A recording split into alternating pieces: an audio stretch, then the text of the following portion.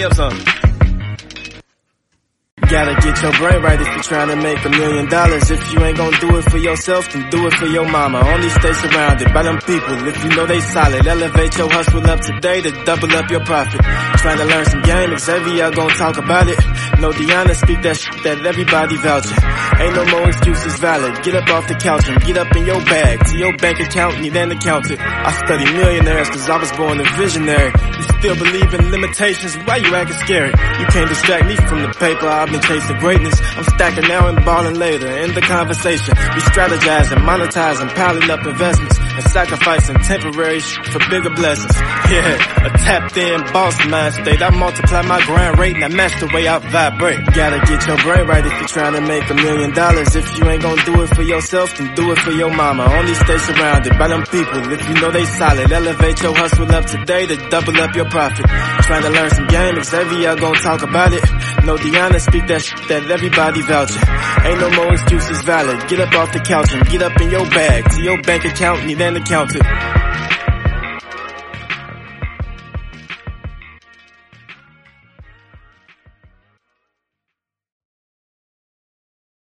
This episode is sponsored by Bees.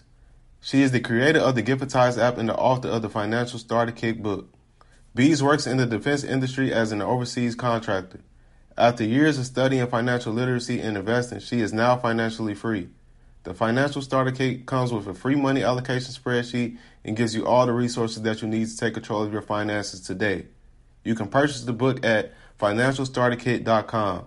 If you want to learn more about the defense industry and how to obtain a stable, high-paying career in the States or overseas, you can purchase her Defense Industry Guide at www.defenseindustry.guide.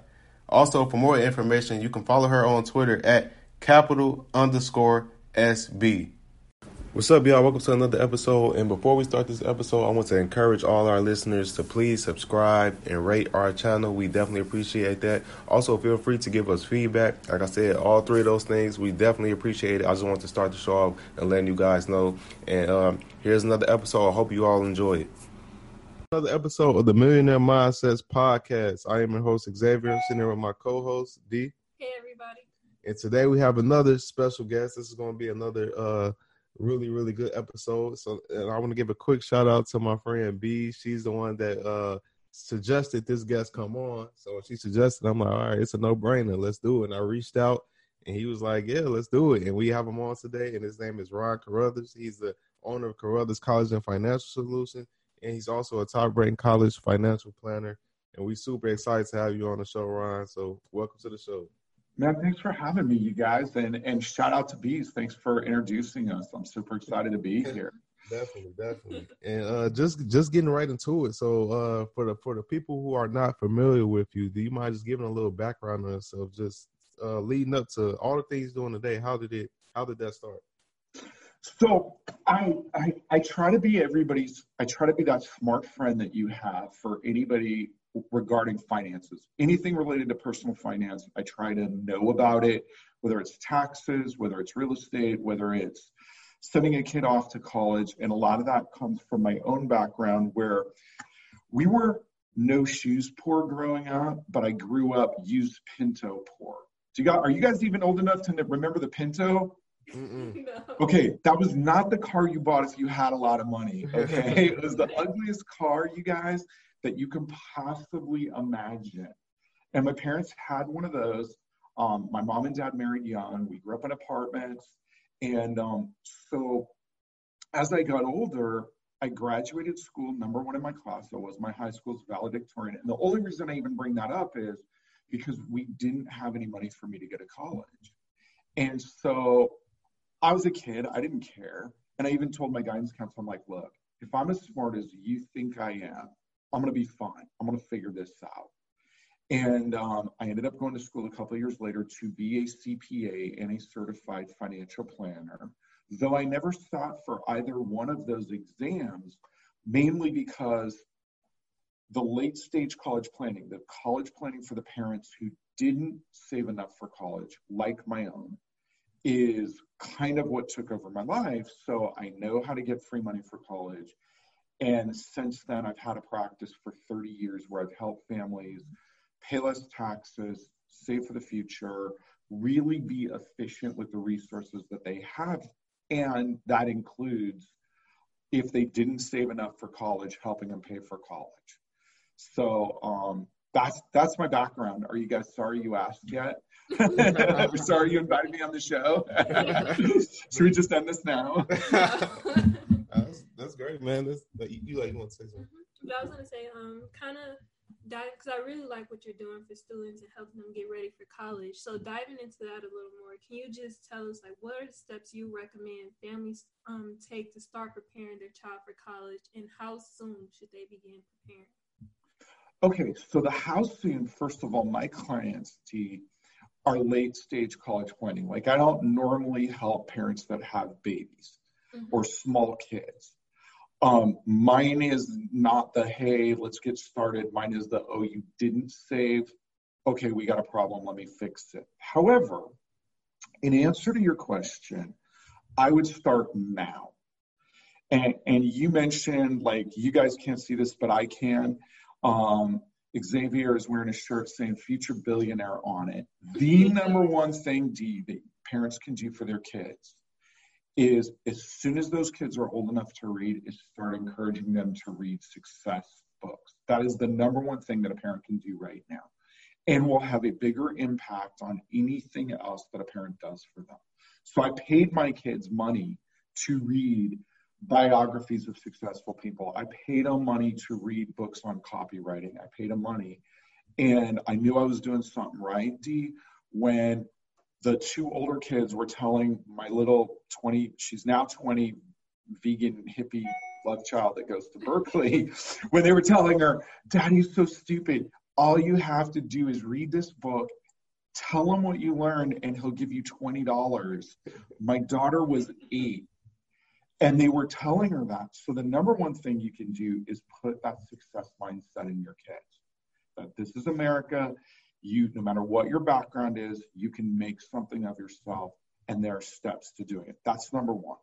Number two is, while your kids are in high school, the sooner you can start them prepping for the SAT and prepping for what they're going to college for in the first place, that's a huge deal. Advanced gender studies degrees do not command high salaries in the marketplace. But our mutual friend Bees does very well as a government contractor. With her college degree, she's parlayed that into writing gigs and speaking gigs and a private clientele and books and government gigs. So making sure, that your kids are going to college for the right thing, for something that they number one, enjoy, because that's important. But it is foolish to tell them, oh, just do what you love and the money will follow. Because, like, I play guitar. I'm not any good. I know better than to try to get people to pay me for playing guitar. I suck at playing guitar. I do it because I like it. But the marketplace is happy to seek out my advice in these financial arenas, and I like doing it too. So really figuring out why you're going to college, and then the other thing is figuring out as a parent what you're expected to pay for your students to go to school, because school's expensive, but I send families every year who make 6 figures. I send their kids to colleges for half or less of what they should have paid, because I know the secrets on the system. I know who gets money, who doesn't. And so those are the areas that I would educate yourself in. Pay your kids to read books. Encourage them to get internships while they're in high school for careers that they're interested in. Start researching careers to see what they pay and see what you do. And then look for what your family situation is on money, and see what's available for you. See what scholarships, grants, and a lot of them come directly from the schools. And I teach a class on it. If anybody wants to reach out, the class is free. They can just go through, and we nail them on the 5 steps on that of what to do. But that's kind of where I would get started. And I really like that. Something you said, how you pay your kids to pretty much read. I wish my father did that. He used to like on Saturdays before I would go out and play ball or whatever, he would make me read like sections of a newspaper and tell him what I learned. But I was like, man, I want to get a reward out of this. But I wish he would have used that method. But, yeah, Hey man, how old are you guys? I might adopt you guys. It's not too late. My kids are gone. I miss them. I'm 26. I'm 23. Yeah. Oh, dang, you guys. My kids are 28, 25 this year, and then the hippies 20. So she'll be 21. I can't wait to take her out like up to wine country and stuff. So if you guys are down around the Berkeley area, if you guys get out of Roseville, Citrus Heights area and head down to Berkeley, look for a curly-haired hippie driving a short school bus. That's what she lives in. That's Berkeley. You got to live in a school bus in Berkeley. That's experiences right there. And something else that you spoke on, as far as you said, like pretty much just don't do it for your passion. And that's like something I talk about on Twitter a lot, and a lot of times I get a lot of flack because I'll say, I mean, it's okay with like going after your passion, but make sure that passion is lucrative as well. And sometimes people just like, coming up, we always hear the term that, follow your passion. But it's like nobody ever tells you like, okay, what if you suck at the passion? Do you continue to follow? Yeah, like me playing guitar, right? Like if it's not lucrative, it's like maybe you should follow what's lucrative and then so you can do your passions more freely without the stress of how you're gonna figure out to pay bills and stuff like that. Because I'm pretty sure you playing guitar is no stress to your life because you get to play it, have fun, have as much as you want. Totally. It's interesting, Xavier. I have a lot of kids who want to be like, they like marine animals. Even the youngest wanted to be a marine biologist for a while. And here's the thing. We both live in California. You live at one end, I live at the other. And if any of you guys have ever seen California on a map that are listening to this, there's a lot of coastline there. Yep. A lot of it. Yep. We employ maybe 250 marine biologists in the entire state. Now, I'm not talking about professors of marine biology, but actual marine biologists. And there are 39 million people, more or less, living in the state. 250 of them work as marine biologists. So my daughter originally was looking at that. And we're like, sweetie, this is great. We get that you love dolphins and whales and stuff like that. But you can't make a living at that. You got to wait for one of those 250 people to retire or die or something. Those aren't good odds. And if California only has 250 of them, how many do you think Arizona and Nevada have? 5, 10? And so my comment there is like, look, if you love something like sea animals, we'll get you a pass to SeaWorld. You can go visit them anytime that you want, but we got to find something else for you to make your living at that you enjoy. So interesting, my daughter did an internship in Thailand when she was 17. She was down there for 4 months, 3 months, somewhere in there. She did underwater welding and reef conservation. So like they actually would weld a reef together and then put it underwater to try and repopulate the coral thing, whatever's going on down there. Loved it. That there's a huge market for. So she still got to, quote, follow her passion, but she just had to put some money behind it as well.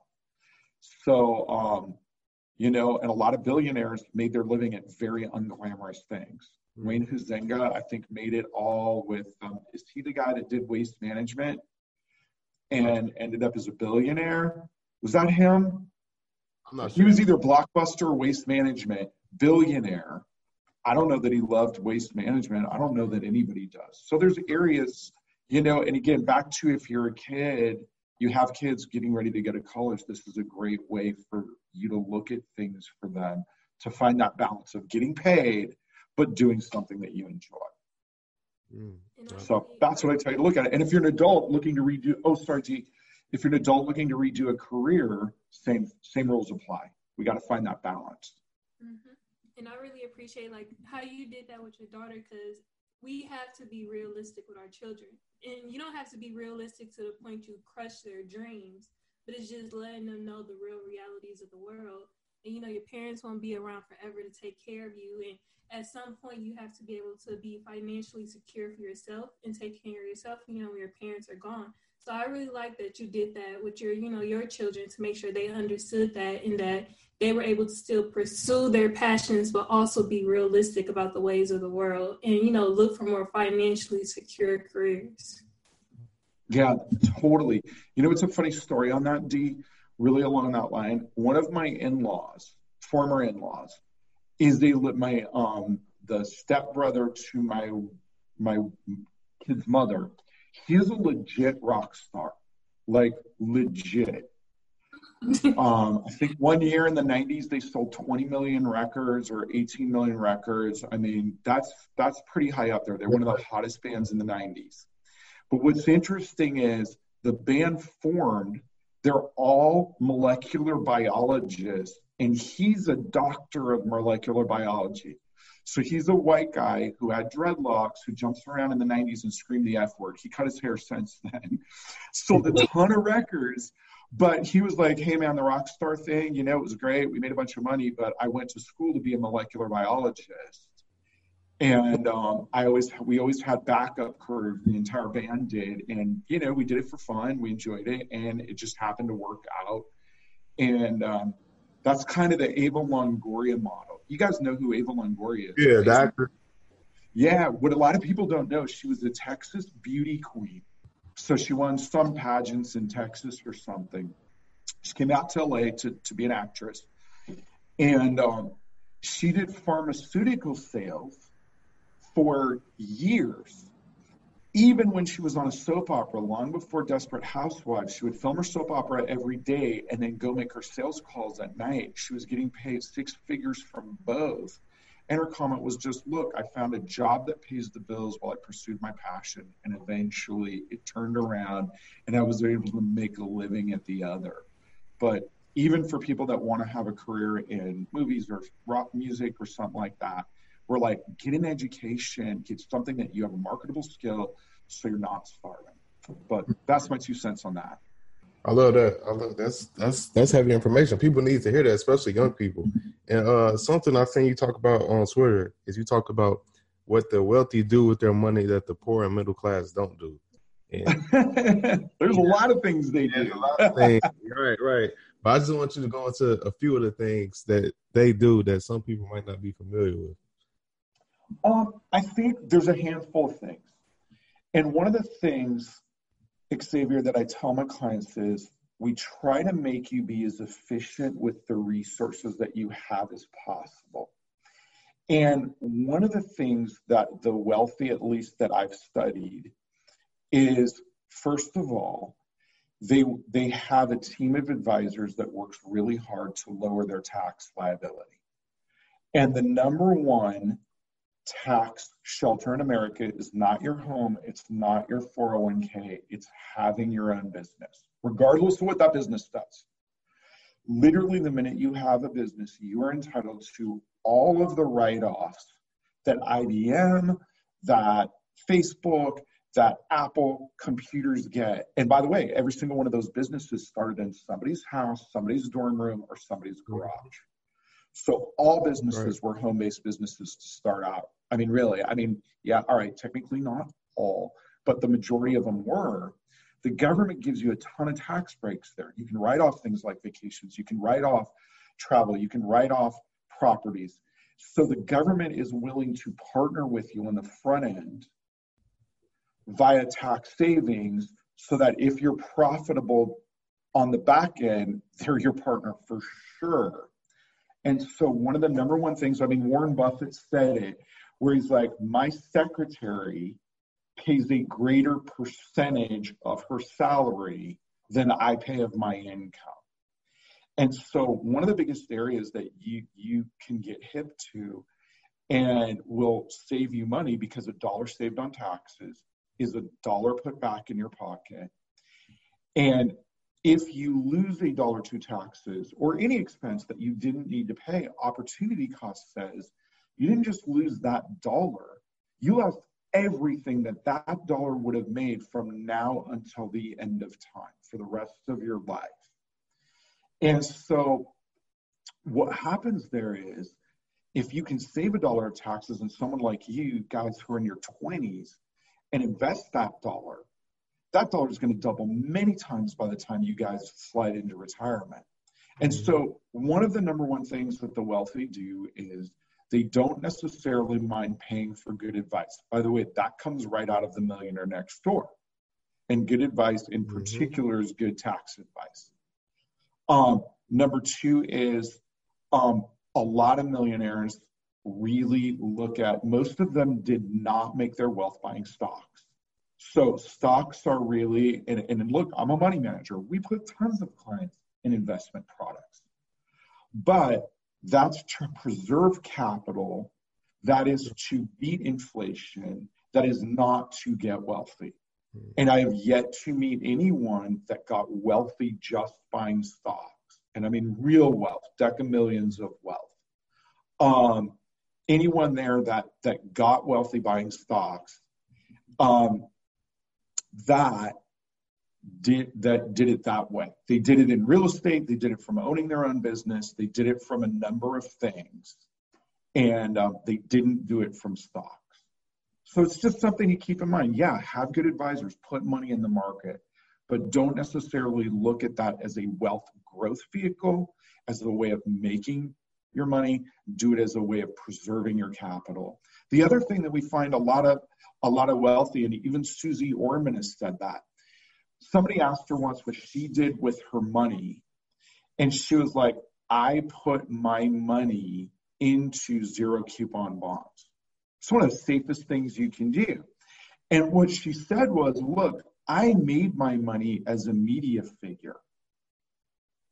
What I don't need is more risk right now in my life. I need to protect what I've got. Now, she also just recently mentioned, hey, when coronavirus hit and stocks dropped, she went and bought a bunch of them and she made a killing on it. But the idea that the wealthy, most of them, if you study the Fortune 500 or the Forbes list, they made their money in their own business, in real estate or some of those other areas. They didn't necessarily make it from stocks unless it was their own business. So I think those are some of the things that people should really be paying attention to, because that advice really benefits them. And one other piece of it is most of the wealthy that I know really work to develop other income streams. So in other words, if they've got one business going really, really well, and that's the key word, really, really well, they don't shotgun a lot of stuff. They find one thing that they do really well, but then they seek to diversify their income, whether it's through real estate, like having a certain number of doors that give them income every month, whether it's flipping some stuff, or whether it's putting vehicles in place like asset-backed pensions that pay them an income stream forever, or even you see some of the celebrity chefs putting masterclass courses out or cookbooks out. It's just another revenue stream for them. So I think those are the things that we try to look at our clients. And if a guy works for a W-2 business, let's say, the number one thing he can do to lower his taxes is, number one, start a side hustle. And then turn around and maybe that side hustle turns into some real income. So that's my 2 cents on that. Yeah, I think those are really great points you made, especially when you talked about investing into stocks and stuff, because I think there is a misconception out here that you can get rich with just investing in stocks with little money, because stocks is really, what people forget, it's about quantity just as well as quality. Like recently I had this 16-year-old hit me up, and she was telling me how she started a business and she just profited her first $20,000, and she was asking me, like, she wants to invest in some things that can make her money, and like, what should she invest in? And I'm like, firstly, I mean, I'm not a financial advisor or whatever, but I'm like, what I would do is I would just invest it back in the business instead of trying to invest into stocks or whatever, because you obviously, if you profited $20,000, I mean, the business is obviously working. And whatever you invest in is 9 times out of 10, probably 99% chance it's not going to make that 20 grand as quickly as you just made it at the age of 16 years old. So I'm like, just keep reinvesting in your business. Then when you get a lot of more capital, then you can think about investing into stocks or whatever. Because like you said, stocks is really about, most of the time, is really about preserving your capital. and beating inflation and those things like that. So that's a really good point. You want to say something? Oh, I thought you want to say something. My bad. But my bad. But let me ask you this. So as far as like, let's say someone that's getting ready to go to college, but they hasn't really been preparing as far as like getting their finances right to go. Do you think paying out of pocket like the full amount is a good idea? Okay, so two answers to that. Number one is, if you have, back to investments, if I went to college, then probably one of the number one rated careers for income that you can go to college for is anesthesiologist. Most anesthesiologists that I know make between $300,000 and $500,000 a year. Now, if you own a business or you're self-employed, you can make more than that running a business, because if your business is successful, you control the income. But as a salaried position, like a guaranteed path to high income, something like anesthesiologist, where you're making $300,000 to $500,000 a year right out of the gate, is, as sure things go in this lifetime, that's about as close to a sure thing as you can get. The catch to it, though, is you're giving up about 12 to 14 years of your life. So most people don't want to do that. I was one of those. Part of the reason I didn't mind going to college is I was like ready. Like, I love my sweet Christian mother to death. Probably talk to her 5 times a week. But I could not get out of the house fast enough. Love you, Mom, if you hear this. But you know what? My mom has some rules. I didn't really want to live by those rules. So I was very good not going to college right away, working on my own, living on my own, and doing some stuff. But if you're going for something that is, the marketplace wants, a business degree, a STEM degree, a medicine degree, a nursing degree, a law degree, those things the marketplace rewards. So the first thing, back to your question, is you've got to know why you're going. To go to college these days, with expensive as it is, with the idea that they'll help you figure it out, that's like, let's just take some money and set it on fire, because that's literally what we're doing. So know why you're going. But the second thing is, Xavier, is most people, if you understand the system, even if you make really, really good money, there's ways to get lots of financial aid. Now, it may not make college free, but it can bring it way down. So if a family makes really good money, they can apply for merit scholarships. Again, I can explain to anyone how to do it. I won't here, because it doesn't apply to everybody. But if someone's interested in that, I teach classes on how to do it. If someone makes over $180,000 and owns a business, I invented a method for writing off almost the entire cost of college. And so it becomes a tax break. So they don't get a scholarship maybe, but they get $10,000 to $15,000 a year off on their taxes. Legit. I actually teach it to CPAs. That's the reason we had to move the time around on this class, was because I was teaching a class to a group of CPAs this morning on that subject. So really, it's very seldom that I run into somebody that gets nothing for college, or there's nothing they can do. One of my doctor clients that does very well, I used to run into him at the health club all the time, and his daughters went to medical school. And I'd probably see him at the gym 3 times a week in the locker room or on the weight room floor. And he would be like, hey, man, I just want to thank you. Man, again, you told my kids a couple pieces of advice that made medical school almost free for them. And I'm like, I really appreciate that, but that's the 3rd time this week you've told me. Like, we're good. I know you're grateful. Like, we're all good here, man. And he's like, no, you don't understand. You saved me so much money. So I only illustrate that as a point, you guys, that there's a way of approaching college that even if you make really good money and have been told, college can be very affordable. And by the way, we're on Twitter, where a lot of people, that's how we know each other. That's how we know Bees. That's how we know each other. And that's how you reached out to me. Yep. And we both know the Twitter market is a lot of hate on college, right? Like, stupid, man, just make a bunch of money online. Yep. No, if you're thinking that, if you're listening to this, I would tell you to go to college, get as much free money as you can, get straight C's unless you're planning on going to an advanced school, make friends with everybody, and run your business out of your dorm room. You will never have it as good as that. I have it on good authority since I never technically went to college officially. You know, I was married and had a kid by the time I was going. But that's my 2 cents on that.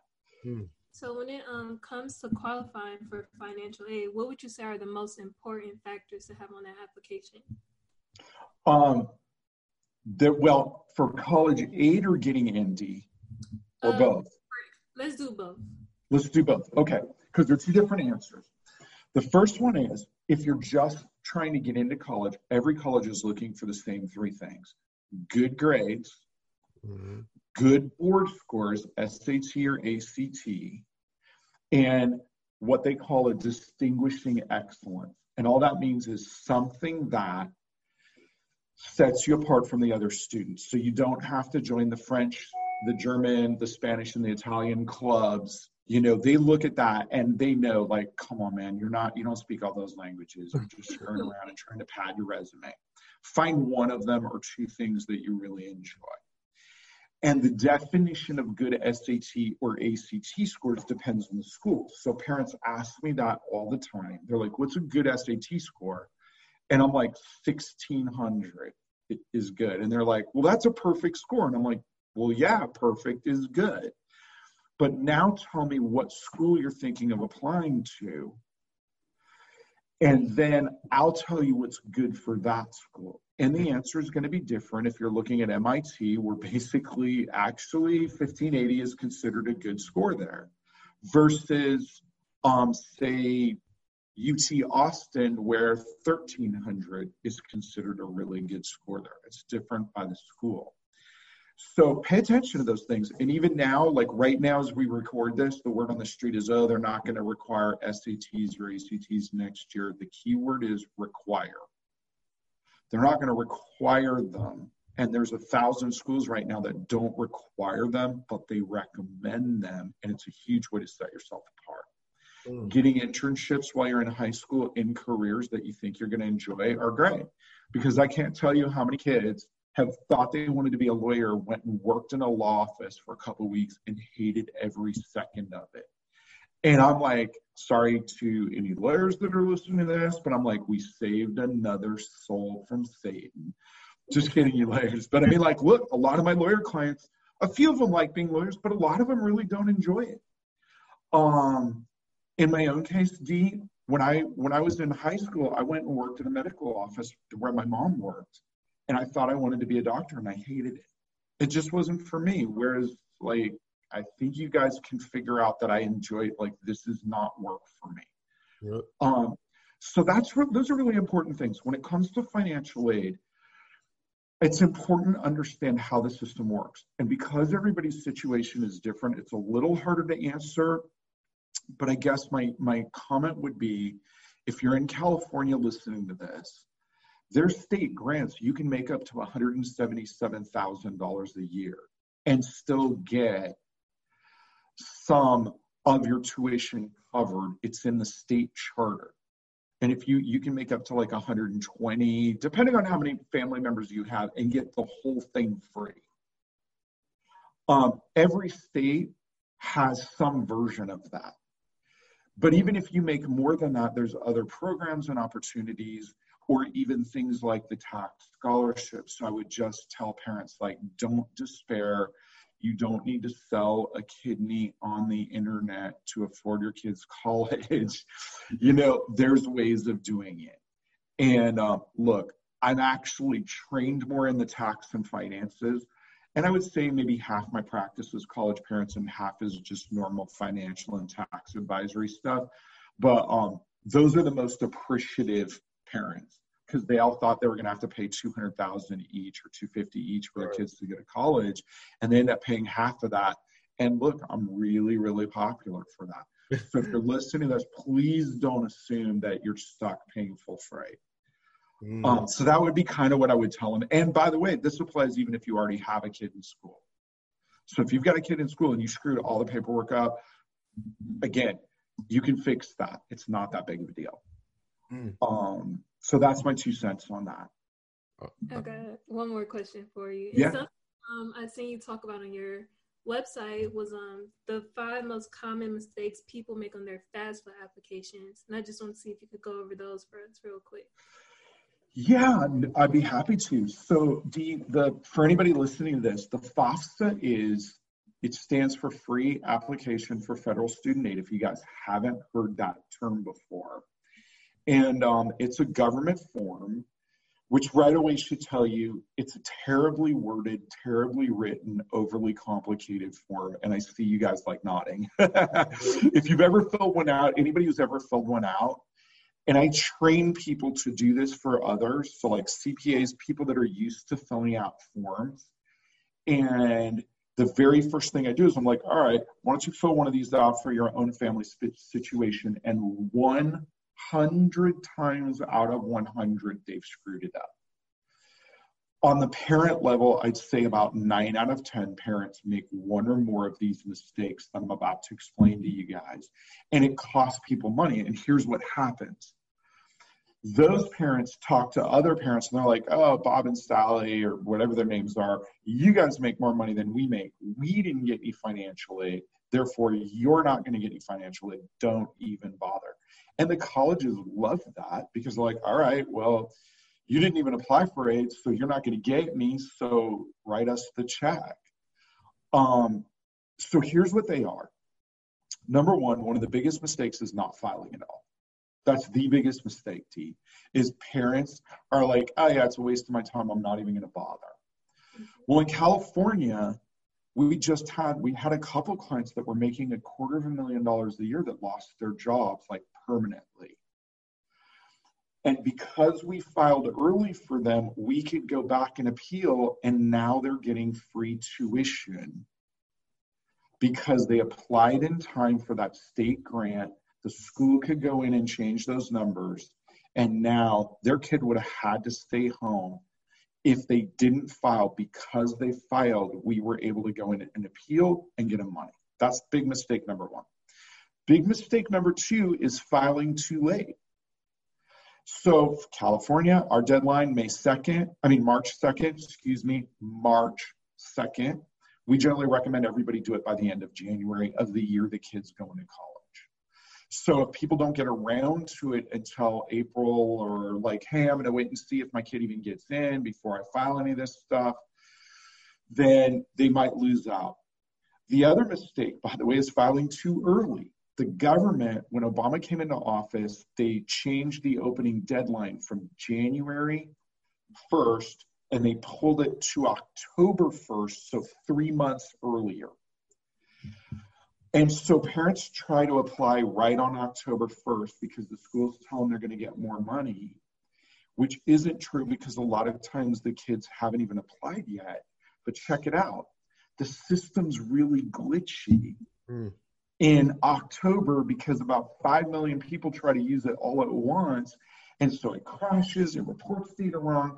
So we're like, just sit October out. File on November 1 unless your kid's like an athlete and specifically has a school that has to have it by then. The other fourth mistake is counting your assets wrong. Simply means if we were sitting down and we were having coffee, which we might do in the very near future because I got to go see my cousin up in Placerville before too long. So I might call y'all up and let you know if you guys are coffee drinking folks, or we can do it after work. Dean Xavier, and it'll be cocktails. But if we were drinking coffee and I was like, hey, you guys list out your assets for me. You guys would list out your business rentals, right? You guys would list out maybe the home that you live in if you owned it. You'd list your cars. You'd list jewelry. You'd list fancy watches, jet skis, boats, 401ks, IRAs, cash value life insurance, 403Bs, pensions. That's what we would list if we were going to a bank and applying for a loan. Right. Not one of any of those things I just mentioned counts as an asset as far as the FAFSA is concerned. Not one. Now, rental property is a little bit gray, but you can get it out, particularly if you guys are like real estate investors. So the reason I bring that up is that's the biggest mistake that parents make when they're filling the paperwork out. And literally, you guys are too young to know this, but any of your older audience might remember Johnny Carson, and he used to do this. Do you guys know who Johnny Carson is? Yeah, he was a late night show host. Check you out, Xavier. All right, man. Well, you know, like we got about 30 years almost between us. So I don't know. But he used to do this skit. By the way, he was hella funny, and I got to meet him one time, and he was really a nice guy. But he used to do this skit that was really funny called Karnak, where he would dress up like he was like a fortune teller, and he would hold up like these things to his forehead and say the answer and then open and read the question, and it was always real funny. If a client brings me a FAFSA to look at, I can tell them without even looking at it, check your asset line, tell me what's there. They'll read it off to me like, yeah, that's wrong, 9 times out of 10. So that's a big area of mistakes where people list stuff because that's the normal definition of an asset. But remember, Congress made this form. So Congress made this really screwed up, convoluted definition of what is and isn't an asset. And so that's kind of where this goes wrong. And then the fifth mistake is if you got divorced, separated, people screw all that up. You only count one household's information. So if mom and dad are split up, it says put parent 1, parent 2, but in that case, you would only put one parent's information. Now, if that parent remarried, you got to put the other new step-parent's information, but you don't have to put both parents' information. And that applies whether you're divorced or even separated. So those are the biggest mistakes parents make. But I could literally keep you guys here all day, and you would hate me for that. But I will tell you guys a cool story. Y'all have kids. No. Get into the college. No. I'm saying go have kids and then get into the college planning business, and you'll make a lot of friends. So at one point, D, my school's principal came. Her ex-husband drug her in to see me. And she was kind of like, we were friends and stuff, and she was not happy to be there. And she turned around and was like, I fill out forms for the state all the time. What do you mean I made a mistake on this? I'm like, look, I don't know. Just tell me what you did. Turns out she had made like 5 mistakes on the forms. We got her kid about $18,000 a year at a state school that year because we went and corrected it and then called the school.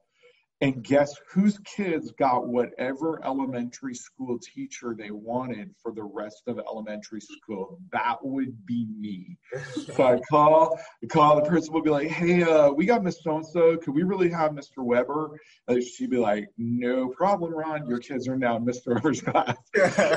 So I was not shy about using my position to unduly influence her. And my wife at the time was very happy with our kids' teaching selection.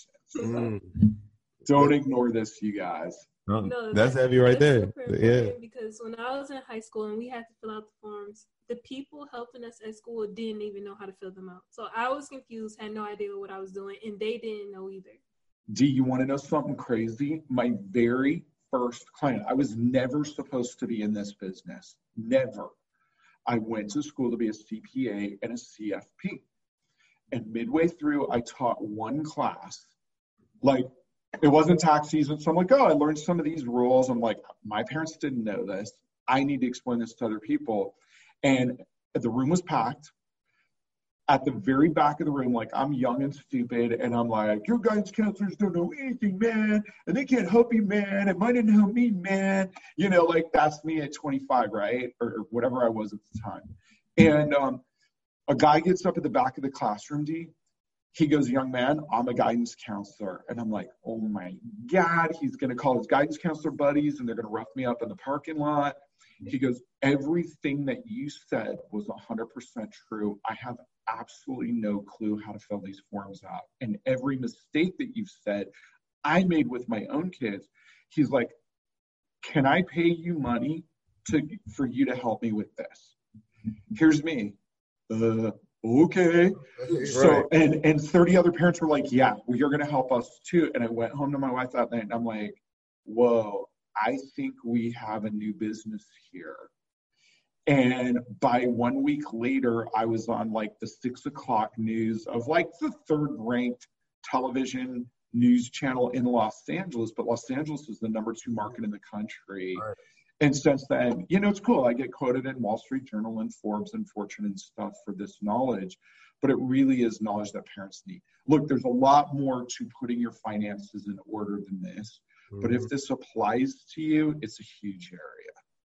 It is. And I want to make a quick pivot real quick, because I want to ask you about this. I seen you talk about it on Twitter, and you talked about how to survive a divorce with mostly your assets and sanity intact. I think this is so important, because like even although as young people, you never know what can happen in your relationship. And I know when I talk to people, when me and Deanna talk to people about our relationship and stuff, we tell them like, you know, we plan on like putting things in place that's just 50-50, just in case for the worst.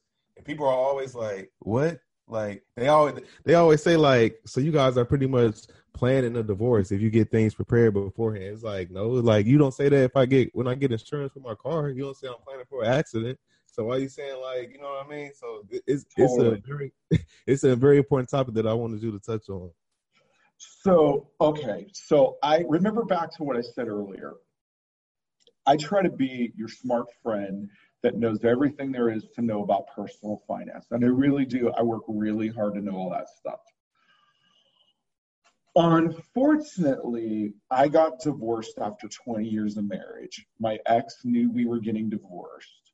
I didn't. So she could do stuff like clean out bank accounts, totally legit in California, right up until you file the paperwork, not legit afterwards.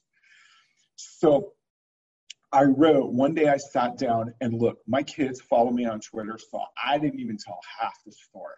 And I won't here either in case. Right.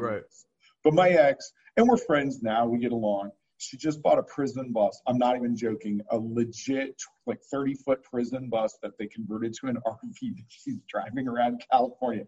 I think she's up by you guys to look for an ugly green prison bus with a curly-haired middle-aged white lady driving it. That's my ex-wife.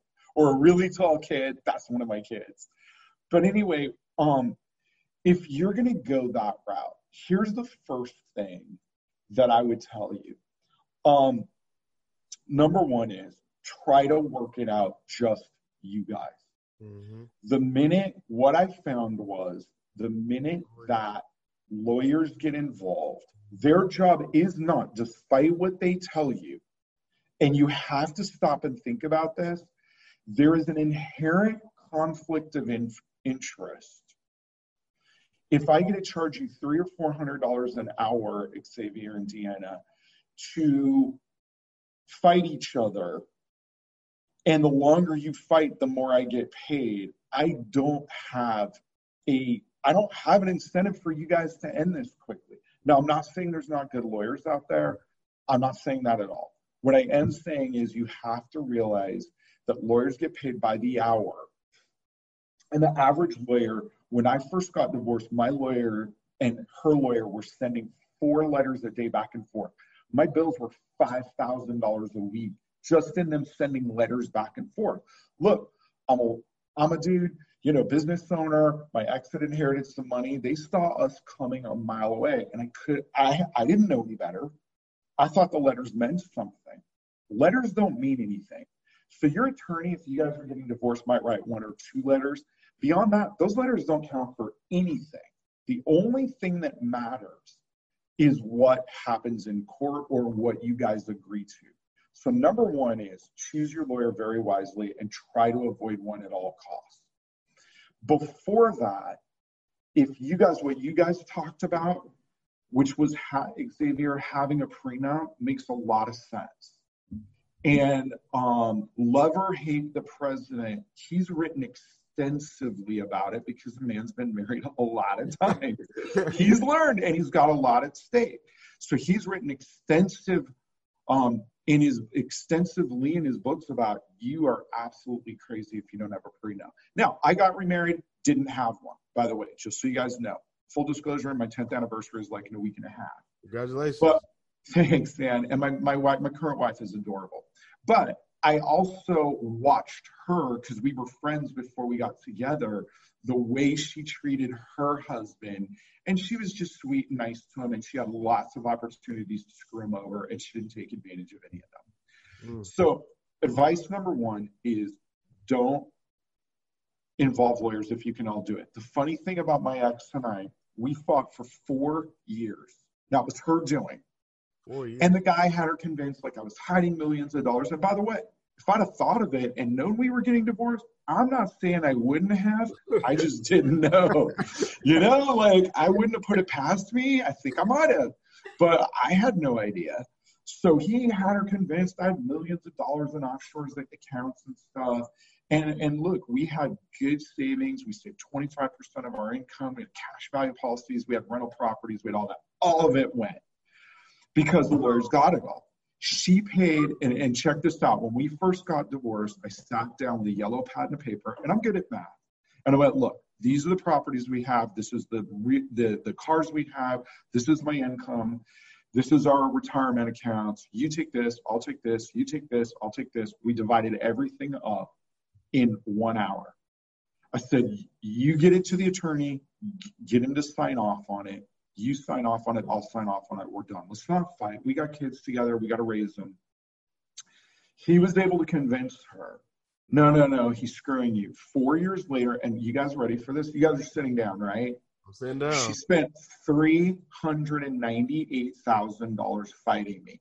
Oh, shit. $398,000 to get exactly to the penny what we had written on that yellow piece of paper 4 years earlier. Because I pulled it out when we were all done. It was exactly what was on that piece of paper. And here's the crazy part. What we agreed, the way we split everything up, I owed her less than right around $300,000. I was like, this is the differential between the property you're taking and what I'm taking out of this. It was less than it was about $300,000. That's what we settled for. So, I mean, there was more involved than that because I got to keep a business. You got to keep, right. All this other stuff. But that's the crazy thing. And so if you can avoid the lawyers, that's the best starting place. If you have to go the lawyer route, keep your lawyer in check. Like, tell them no letter writing, none of this. Let's just go to court and constantly try to work with your ex. While you're doing that, don't get another male or female caller. That definitely, I'm like, well, she doesn't want to be with me anymore. Whatever, dating's cool. No, that did not, even though it was her decision to get divorced when I started dating again, that did not go in my favor. And I'm dumb. I'm like, what are you talking? Why is she all pissed? But that probably dragged my divorce out another year or two. And the other thing is take care of your own mental health. Meaning, one of the best pieces of advice, it was doing yoga. And I'm like, doing yoga? And they're like, yeah, it relaxes your body. And even though we're all in California, man, I'm not a yoga guy. But it took a lot of stress out and stuff like that. So wow. Yoga worked out good for me and just trying to take my mind off it. And by the way, there's a great resource on the internet, a book called Stop Your Divorce. And I literally think about it, it's like $75. It's stopyourdivorce.com. And if you want to win a spouse or lover back, it is an excellent resource. And I actually got back together with my ex, but at that point there were too many other underlying problems. But man, you guys can find the rest of the thread on Twitter. I'm sure there's something I'm leaving out, but yeah, just try to avoid dragging this out if at all possible. And look, if you have kids, don't involve them in any of this. You're the grown-up, they're the kids. Let them be kids. Don't bad talk the other spouse, no matter what they do. And I felt like I did a really good job of that. I've never had the conversation with my younger two kids about what actually happened. And I only had it with the older one after she was 18 because she brought it up. Right. But I'm like, they're kids. It's not their business. And frankly, it doesn't matter who's right or who's wrong. So. Are we? That's our fault. But that's some that's really important information, man, because You see people go through it all the time, and I know I hear stories about divorce lawyers all the time, and it's like, man, it's like a knife going through my heart every time I hear it. I'm like, this is terrible. Divorce was the worst thing I ever went through. It absolutely was the worst thing I've ever gone through in my life. Look, if you guys can work it out, not you guys, but anybody listening to this, if you can work it out, try it. I had a buddy, he's actually a pretty famous author, and I remember him saying both his parents died and he got divorced in the same year. He said of the three, hands down, the divorce was the most traumatic of all of them. It sucks. It just sucks. And look, my ex and I, towards the end, really weren't getting along. So I wasn't all that sad to see her go. And I don't think she was that sad to see me go. But it still just sucked unbelievably. And it really sucks for the kids. But unfortunately, it's a reality of our society. Half of us end up divorced. So yeah, that's true. That's definitely true. And I want to ask you this now. So speaking on finances and just general, what do you think are the biggest mistakes that people make with their money? How long do we have? Let me tell you the number one. The number one mistake. This is actually an easy one for me. But there's two, I'll give you two of them, but the number one mistake is people assume when they are putting money into their IRAs, 403Bs, 401Ks, or any of those vehicles, they assume that they're saving taxes. You are not saving anything.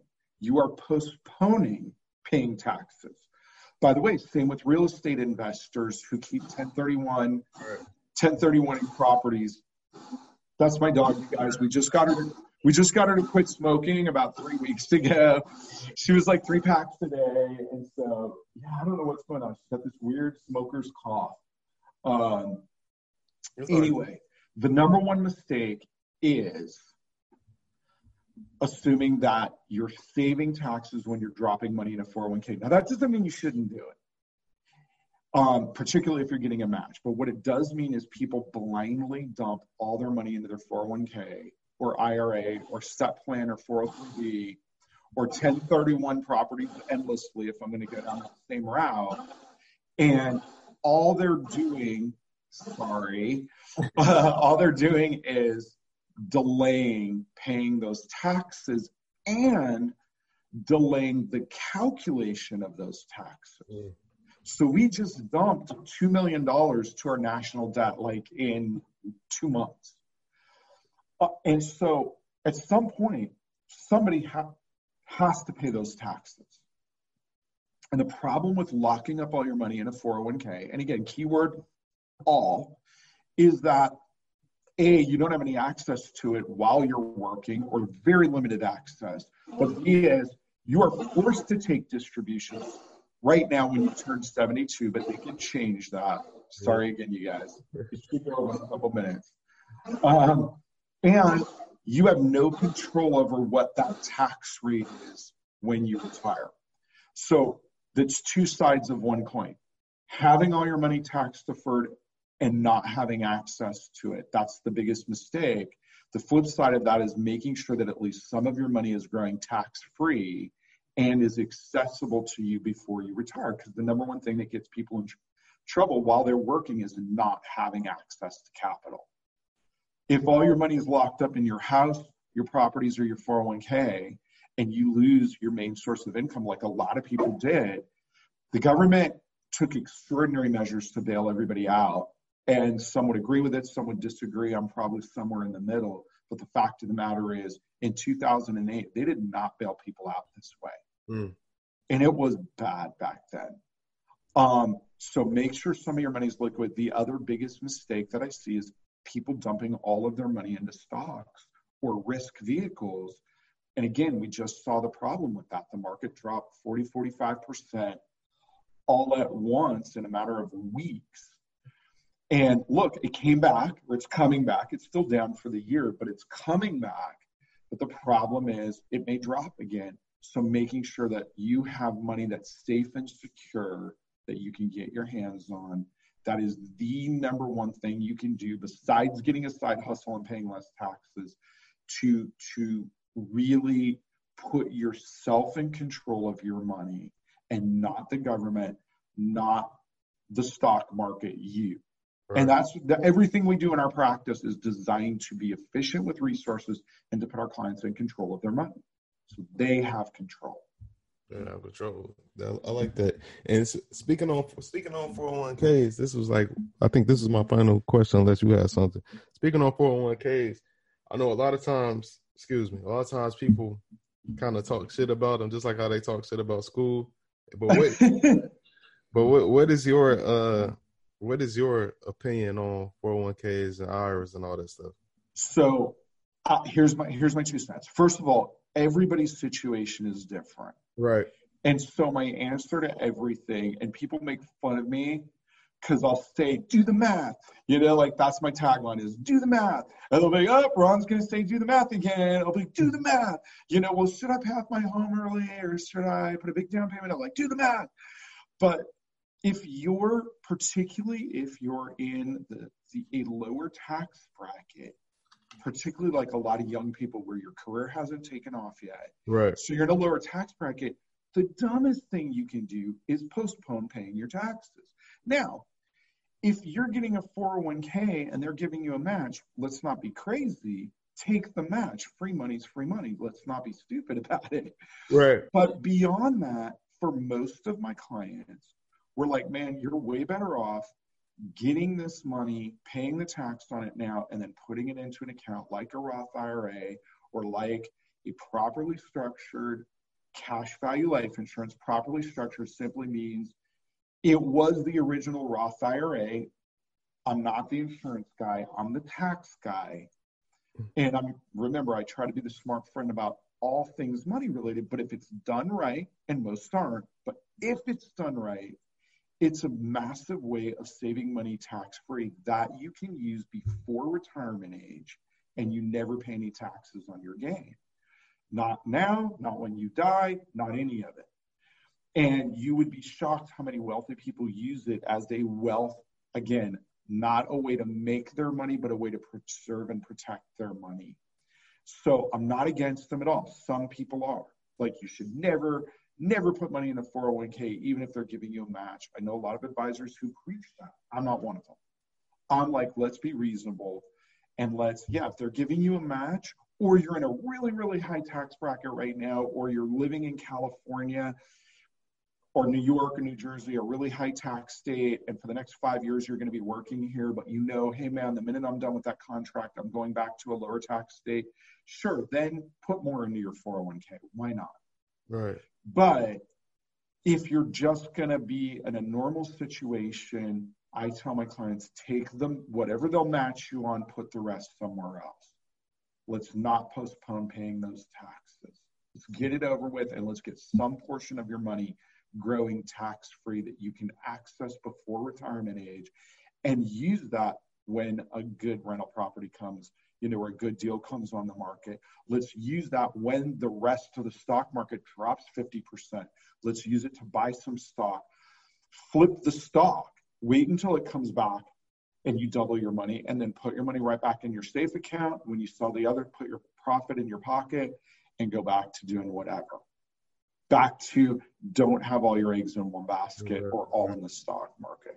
So that's and Xavier, man, I'm being nice and not giving you the long version of the rant, because I can go all day on why I hate 401ks.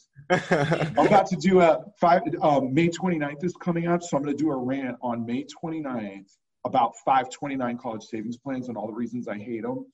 And I'm trying to decide which I hate more. 401ks beyond the match, Dave Ramsey's financial advice, bonds, or 529 plans. And I think it's actually a four-way tie. I hate them all equally, except for Dave Ramsey's debt snowball stuff. If you're in debt, that's a pretty good one. But the rest of his advice, peasant advice. But yeah, I hate all four of those things equally. 401ks beyond the match, bonds, 529s, and Dave Ramsey's financial advice, other than debt snowball. So I gotta ask now, what is it about Dave Ramsey's advice that you hate? I've watched a couple of his videos, and it's usually just, I don't know. I don't want to say it's not for me, but basically I'll say that it's it's not for me. But I feel like for some people it may work. But why do you hate it?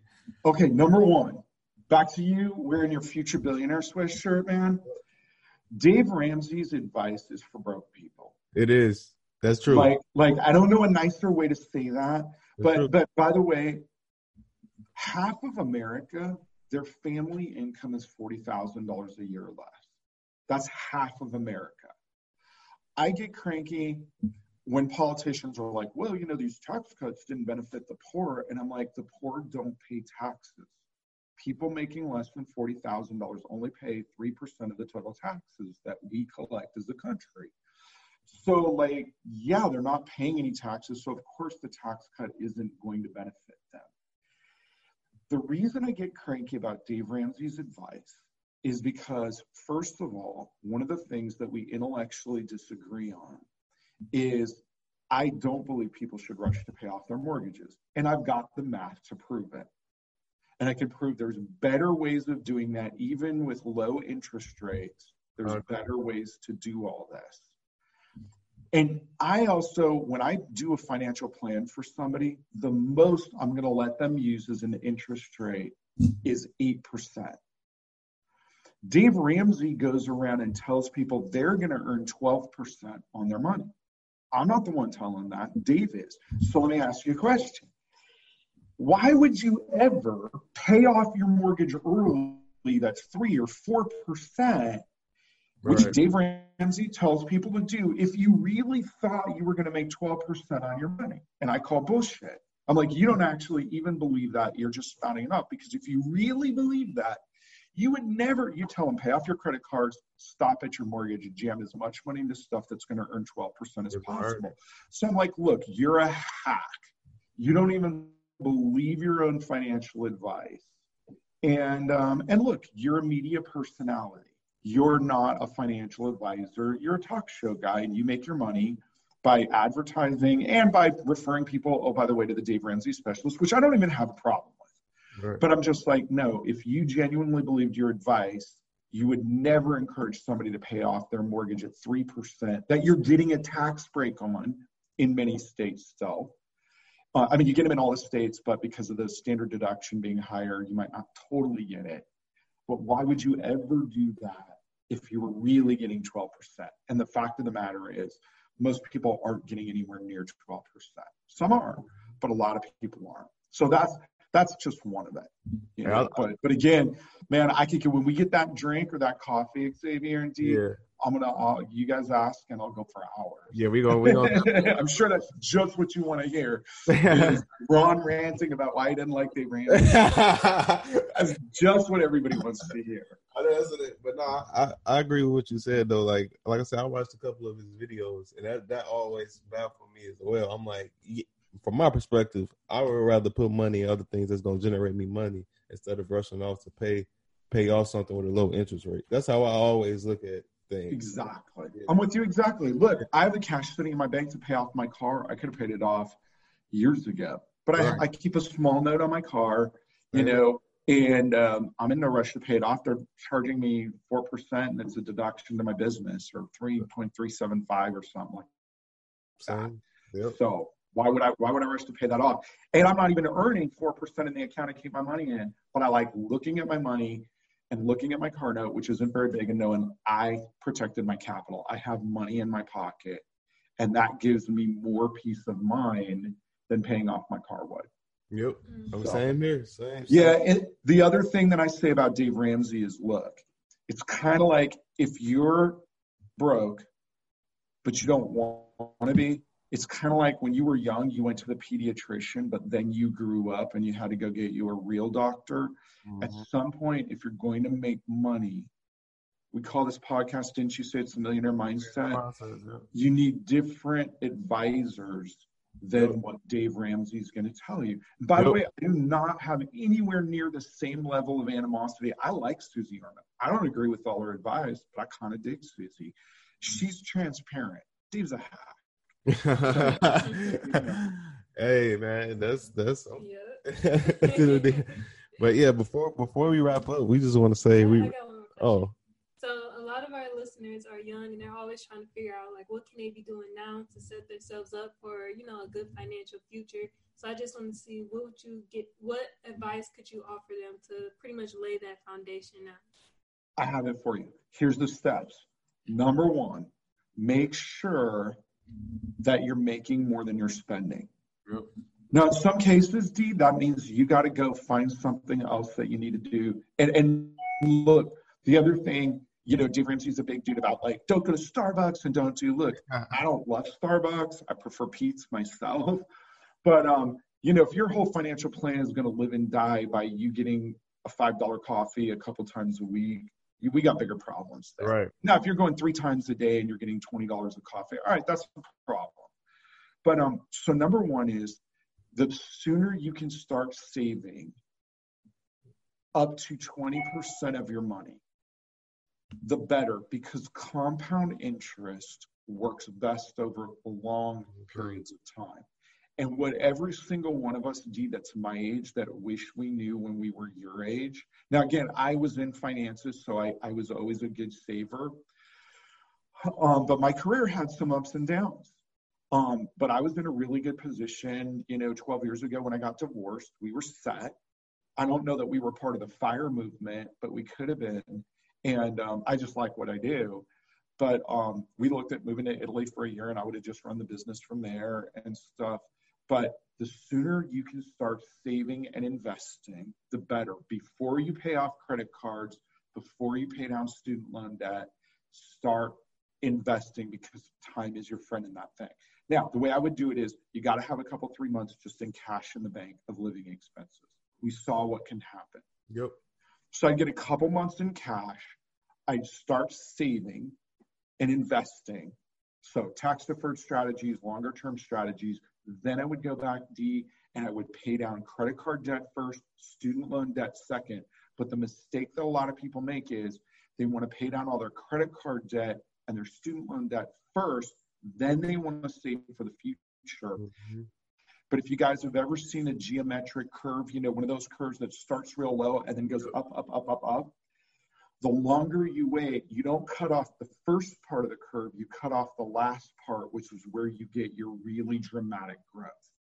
Mm-hmm. So if you, and we, one of the Twitter threads I put together was a girl, I think, I showed the example of somebody starting at 22, saving $10,000 a year for 10 years and then stopping, versus somebody starting at 32 and saving $10,000 a year all the way up to 65. The one who started at 22 had more money in the bank, even though she only put $100,000 aside, versus the other guy who put like 350, almost 330, because of that time component. That 10-year span made a huge difference. That's the number one thing you can do for yourself. And then we would get into like, get hip on taxes, so you're paying the least amount legally possible. You can, if you feel bad, you can always send them more. You literally can write a check to the U.S. Treasury because you feel bad, like you could write a check to your church or to anything, and they will cash that check. Right. Now, they're kind of assholes about it. They won't send you a thank you note. They won't tell you, you know, they won't send you a bottle of wine, but you can always send them more, but it's on you to pay them the least amount possible. So start saving, get your emergency fund set up, start investing first, then start getting aggressive on paying down any debt that you have besides cars and the house. My feeling is, I'm not in a big rush to pay off a car payment. Again, mine was reasonable. And homes, that's kind of where I demark the line. Student loans, credit card, any other consumer debt, we want to get rid of as quickly as possible, but only after we set aside savings. And if you're not able to do that right now, take a good look at your expenses. Look and see if you can find them. And I had a chief of surgery at a hospital making several $100,000 a year that I just met with yesterday tell me they found like a couple few thousand a month in just trash expenses, stuff that they just were like, is like old subscriptions that were getting banged on their credit card. And they were like, this was really eye-opening. What opened their eyes, by the way, was he has a junior about to be a senior in high school that they had zero saved for college on. So it's not just us broke folks, you know, my parents back when I was growing up that didn't save for college. Dude's chief of surgery up there, and he didn't save either. You know, buddy of mine years ago said he owned 3 dental practices, and he had an Amway side hustle. He was like, man, we're all broke on different levels. He goes, I'm doing this to develop a legacy for my family because they can't do dentistry. But that's the advice I would give your folks. So if you need to make more money, look at your expenses, but sometimes you've done everything you can. Now we just need to figure out a way to make a little bit more money. And if you're making, 50 and all of a sudden you can go to making 60 and your lifestyle stays the same, guess what? You just got a lot of money that we can put towards retirement, and that'll totally alter your financial future. Take 3,000 and blow it, and take 7 of it and start saving it, and you'll be light years ahead of everybody else. Yep. That's very true right there. Proper preparation. And Totally. And we just want to say thank you for coming on. We really, really, really appreciate it. This was fun. No, the pleasure was mine, you guys. I really appreciated getting to meet you guys. I look forward. I'm not joking as soon as I know when I'm coming back up there, because I have a lot of clients over in Silicon Valley that I go see a couple times a year, and it looks like the lockdown's over. I got a cousin out in Placerville that due to certain circumstances with the state of California, he is not allowed to come and visit me. So I got to go see him a couple times a year. So I'll let you guys know. Anyway. We have each other's number, so definitely let us know. But before we my pleasure, you guys. Before we let you go, do you mind just plugging in all your stuff where people can follow you, where they want a consultation on things, everything? Yeah, my website is roncarruthers.com. And you just got to spell my name right, RONCARUTHERS.com. There's a contact button. You can reach out to us, or you can just Google search us. And then I do post on LinkedIn, Facebook, but I'm the most active on Twitter. And my handle's the same, @RonCarruthers. You'll see my happy little picture there. And I try to write about all sorts of financial topics, way beyond the scope of college or even stuff that we chatted about. Sure. So like I said, thank you, Dee. Thank you, Xavier, for having me on the show. I really enjoyed it. And shout out to Bees. Thanks for introducing us. Shout out to Bees. Yeah. And that's all we have, man. We definitely looking forward to speaking with you again soon. Sounds good. Anytime you want to have me back on about anything, you just let me know, and I'll be happy to do it, you guys. Definitely. We'll do. All right. My pleasure, you guys. Yes, sir. You too. Bye-bye. Bye-bye. Well, that was another episode of the Millionaire Mindsets podcast. And then wrapping up, for those who don't know, you can find me on Instagram and Twitter at Xavier C. Miller. And Deanna? And you can find me on Twitter at Deanna S. Kent and Instagram Deanna Kent. And that's all we have for you guys. Appreciate you for tuning in to another episode. See you guys next episode. Peace.